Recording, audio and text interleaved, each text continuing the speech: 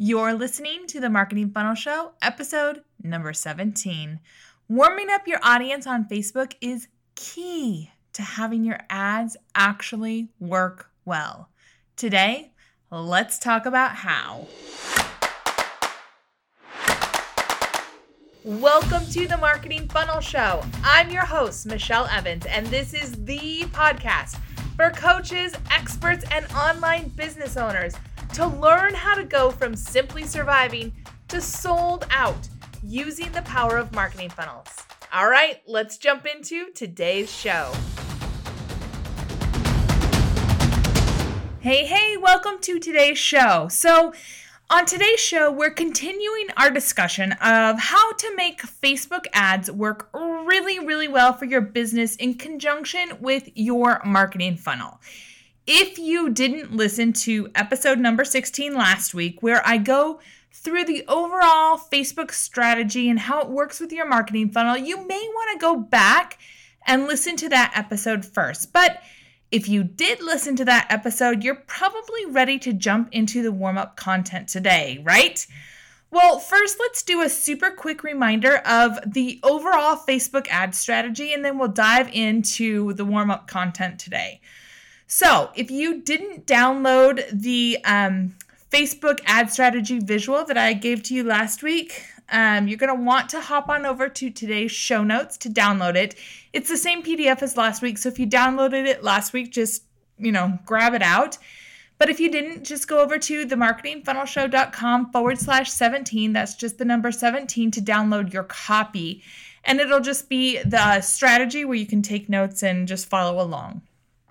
All right, so in the last episode, I walked you through how to make Facebook ads work for you, and I really showed you how you need a holistic 3-part system that works with the other things that you're doing with your marketing funnel. So it doesn't work if you just, boost a Facebook post or just run a Facebook ad for your webinar or your opt-in or your product, program, or service, right? So I went through the 3-part system, which is part 1 is the warm-up. So we're going to talk about that in depth today. Part 2 is invite them in. I'll go through that in more detail next week. And part 3 is offer them more, which I'll go through in 2 weeks. So today, let's really dive into what kind of content you want to include in part 1, the warm-up. Because every time I meet with a potential Facebook ad client and we're talking about how to make Facebook ads work really well with the funnel that they have, the first thing they say is, all right, so let's talk about this warm-up content and how do I make this work? What kind of content do I need? How much time do I need to work on creating it? What is this warm-up content? Because it's not something that a lot of Facebook ad people really talk about that much. Most people just worry about hey, I'm getting 10-cent clicks to my opt-in. Well, if you get a 10-cent click to your opt-in and A, people don't actually opt in, or B, once they get to your landing page, they don't actually give you their name and email address, or B, they do give you their email address, but then they ghost you. They just forget why they opted in because they have no idea who you are. That doesn't do you any good. Who cares if it's only 10 cents? It's not building your business at all. So, stop getting caught up in those kind of numbers and let's worry more about the holistic strategy and really moving your business forward towards getting buyers in your door and not just 10-cent clicks on your ads, right? So, all right, let's start with the overall goal. So the goal is for you to become a familiar, trusted face in their newsfeed.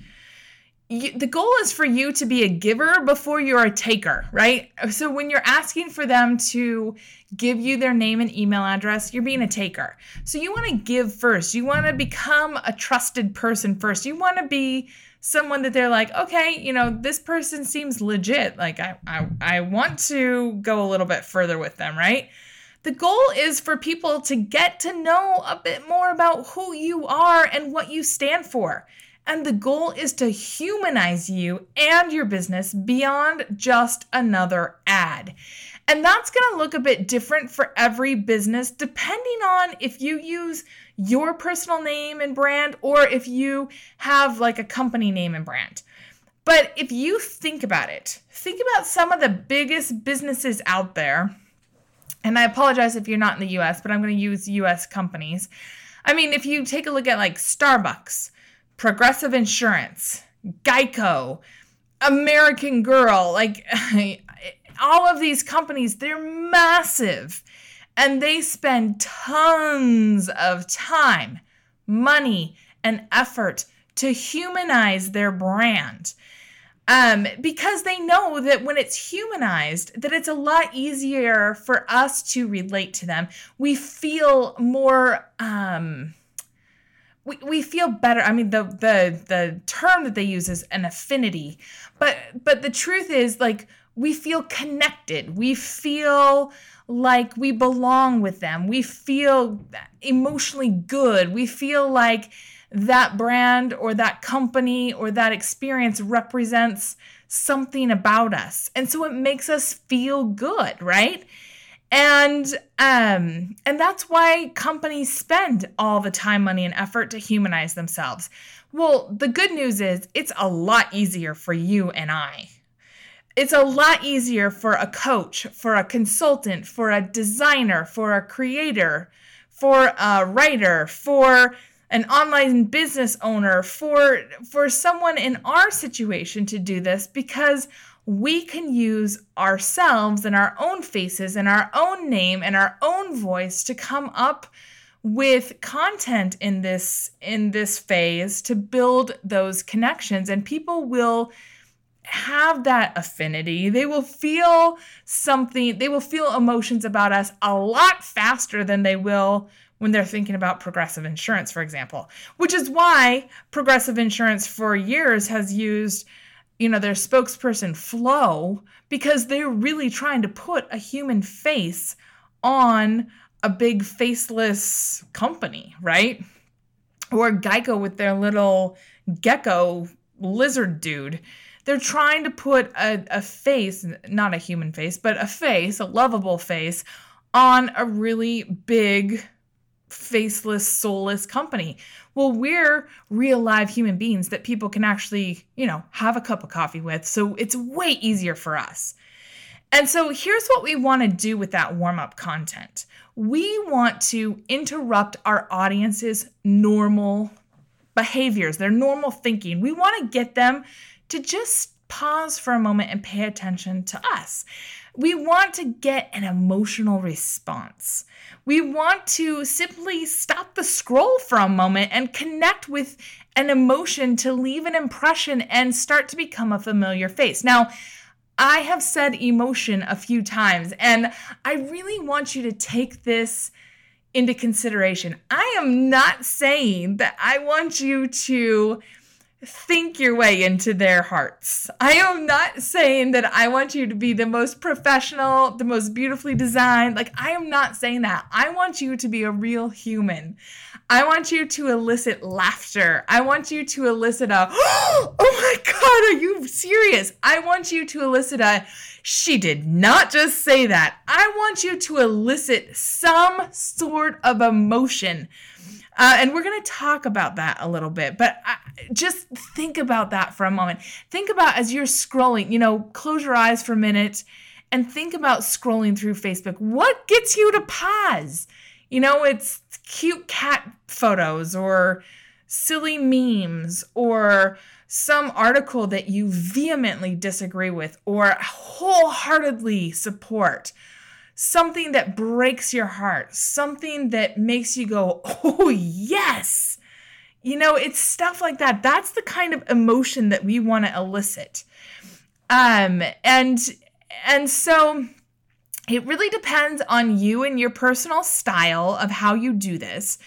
And if you're, still kind of finding your voice, still kind of finding your business voice and your sea legs in this, I always recommend for my own clients to take Sally Hogshead's How to Fascinate quiz. If you haven't taken it, I highly recommend it. I love this quiz. It's at howtofascinate.com. I'll link to it in today's show notes. You can find your own personal style, and she goes through and has some great videos on what your style means for you. But once you kind of get into your rhythm and decide, how you want to go about kind of eliciting those emotional responses, here are some things that you can really think about, because it needs to be in line. I mean, like, I don't want you to be me. I don't want to be you.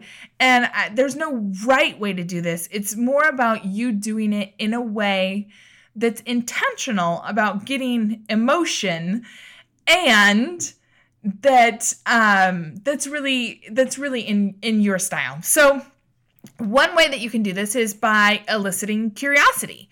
So people can get really curious if you share something about, let's say, how, take your area of expertise. If you say, here's how to do it faster or better, or, you have some new, not previously thought about or revealed way to do it, right? You could just give little hints about how you do something faster, better, just like a little nugget.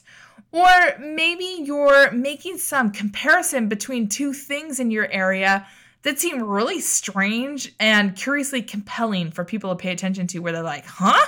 What is she talking about? Or what's he talking about? That sounds crazy. I need to, find out more, right? Or maybe you pose a question that gets them thinking, like a head scratcher, like, I'm not sure. I gotta read a little bit more about that. So it's something that they wouldn't know the answer to straight off the bat. Or you could work on being more relatable. So show how your life or business or approach is not some untouchable magical mystery on high, but it's something that they could do too. You could do this by sharing your own story, showing that you understand and have walked the path that they're on right now. This can be really, really powerful and give people a ton of hope, especially if you're honest and share the good, the bad, and the ugly. When you share things that you've messed up on and lessons you've learned, people love to hear about that because it gives them hope. And I know for me, especially when I was early in my business, I didn't really talk a lot about being a mom because I didn't feel like it was very professional. I hate to say that now, but I was coming out of corporate, and I really did not share a lot about being a mom in corporate because I would get eye rolls and I would get like the icy cold treatment from people, and I just kind of took that into the early years of my business. And I wish that I would have shared more, because I think it would have made me a lot more relatable to people to know that, like, especially when I was first starting out, like, I'm juggling a newborn, and I'm juggling at that time not now, but at that time I had a 3-year-old, 4-year-old, and I had I think Joanna was 8 or 9. And, it was really hard, and I was trying to figure out my business, and I was not sleeping through the night. And like, I wish that I would have shared more about that at that time, because I think it would have been a lot more relatable for people to know, okay, this, she's going through a lot, and she's still, finding her voice and figuring this out. But now, I can go back and I can share more of that. But, do you have things that can make you relatable to your audience about things that you've gone through and lessons you've learned along the way?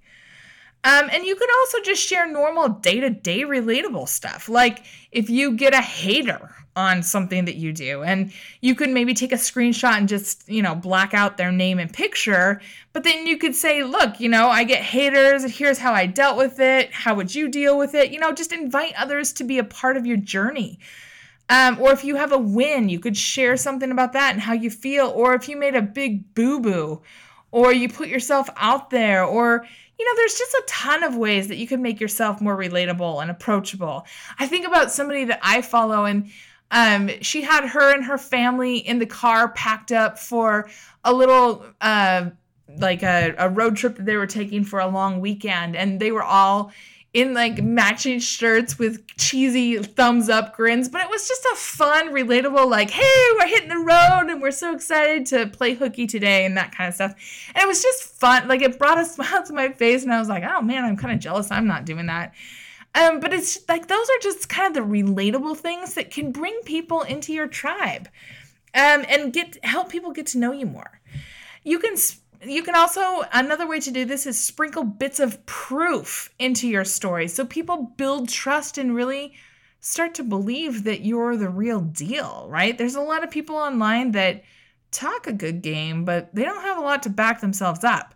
So you could take a screenshot of, a love note that you got from a client or a shout out that you got on social media or something like that. And you could just, black out the name or the specifics, and you could just say, hey, I love it when I get stuff like this from clients. Or you could share a win that showcases, something that you've done that's really great. It's just a nice way to prove that you're the real deal and that you really do get results for people. Humor is a great way to do it. You can use your own quirks and goofs. You don't have to hide, I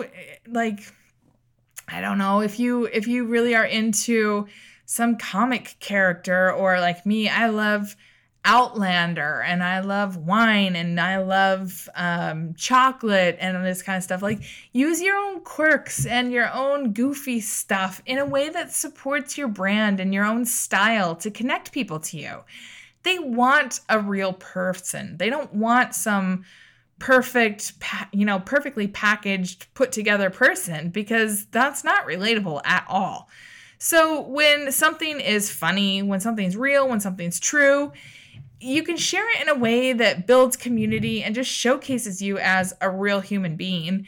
Through a story, through a post, through a video, you'll be amazed at how people really respond well to you. Quotes and rants. So, depending on your style, you can make a stand and have a strong point of view about something. You can stir the pot. You can just have a strong quote or a rant against something, or for something. People love to follow leaders who have a strong view and aren't afraid to stand for that view.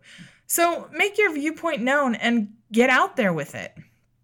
Calling BS on something you've seen in your industry that makes you bananas. Again, don't be afraid to call out what you do not agree with. Be it a commonly held belief, an approach, a teaching, something that you hear people just saying ad nauseum that is just people repeating crap that doesn't work.